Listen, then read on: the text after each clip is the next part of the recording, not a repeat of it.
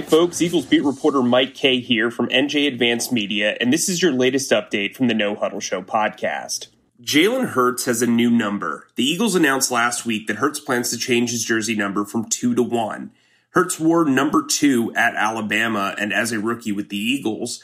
Number 1 is the number he wore at Oklahoma. The number was previously used by punter Cameron Johnston, who signed with the Texans this offseason.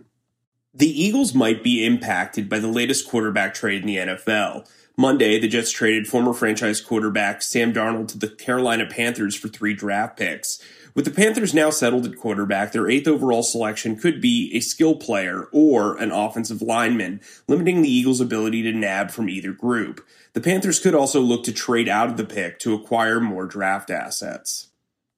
Former Eagles and Ravens scout Daniel Jeremiah has the Eagles selecting Alabama cornerback Patrick Surtain with the 12th overall pick. Surtain is the son of Patrick Surtain Sr., who played 11 seasons in the NFL as a cornerback. Surtain is considered the top cornerback prospect in the class, and Jeremiah called the selection a quote-unquote dream scenario for the Eagles. As of Tuesday, the Eagles have $6.43 million in cap space. While they'll need a chunk of those funds for their draft pool, the Eagles still have some room for a free agent signing or two. The Eagles can clear out another $4.9 million by trading tight end Zach Ertz.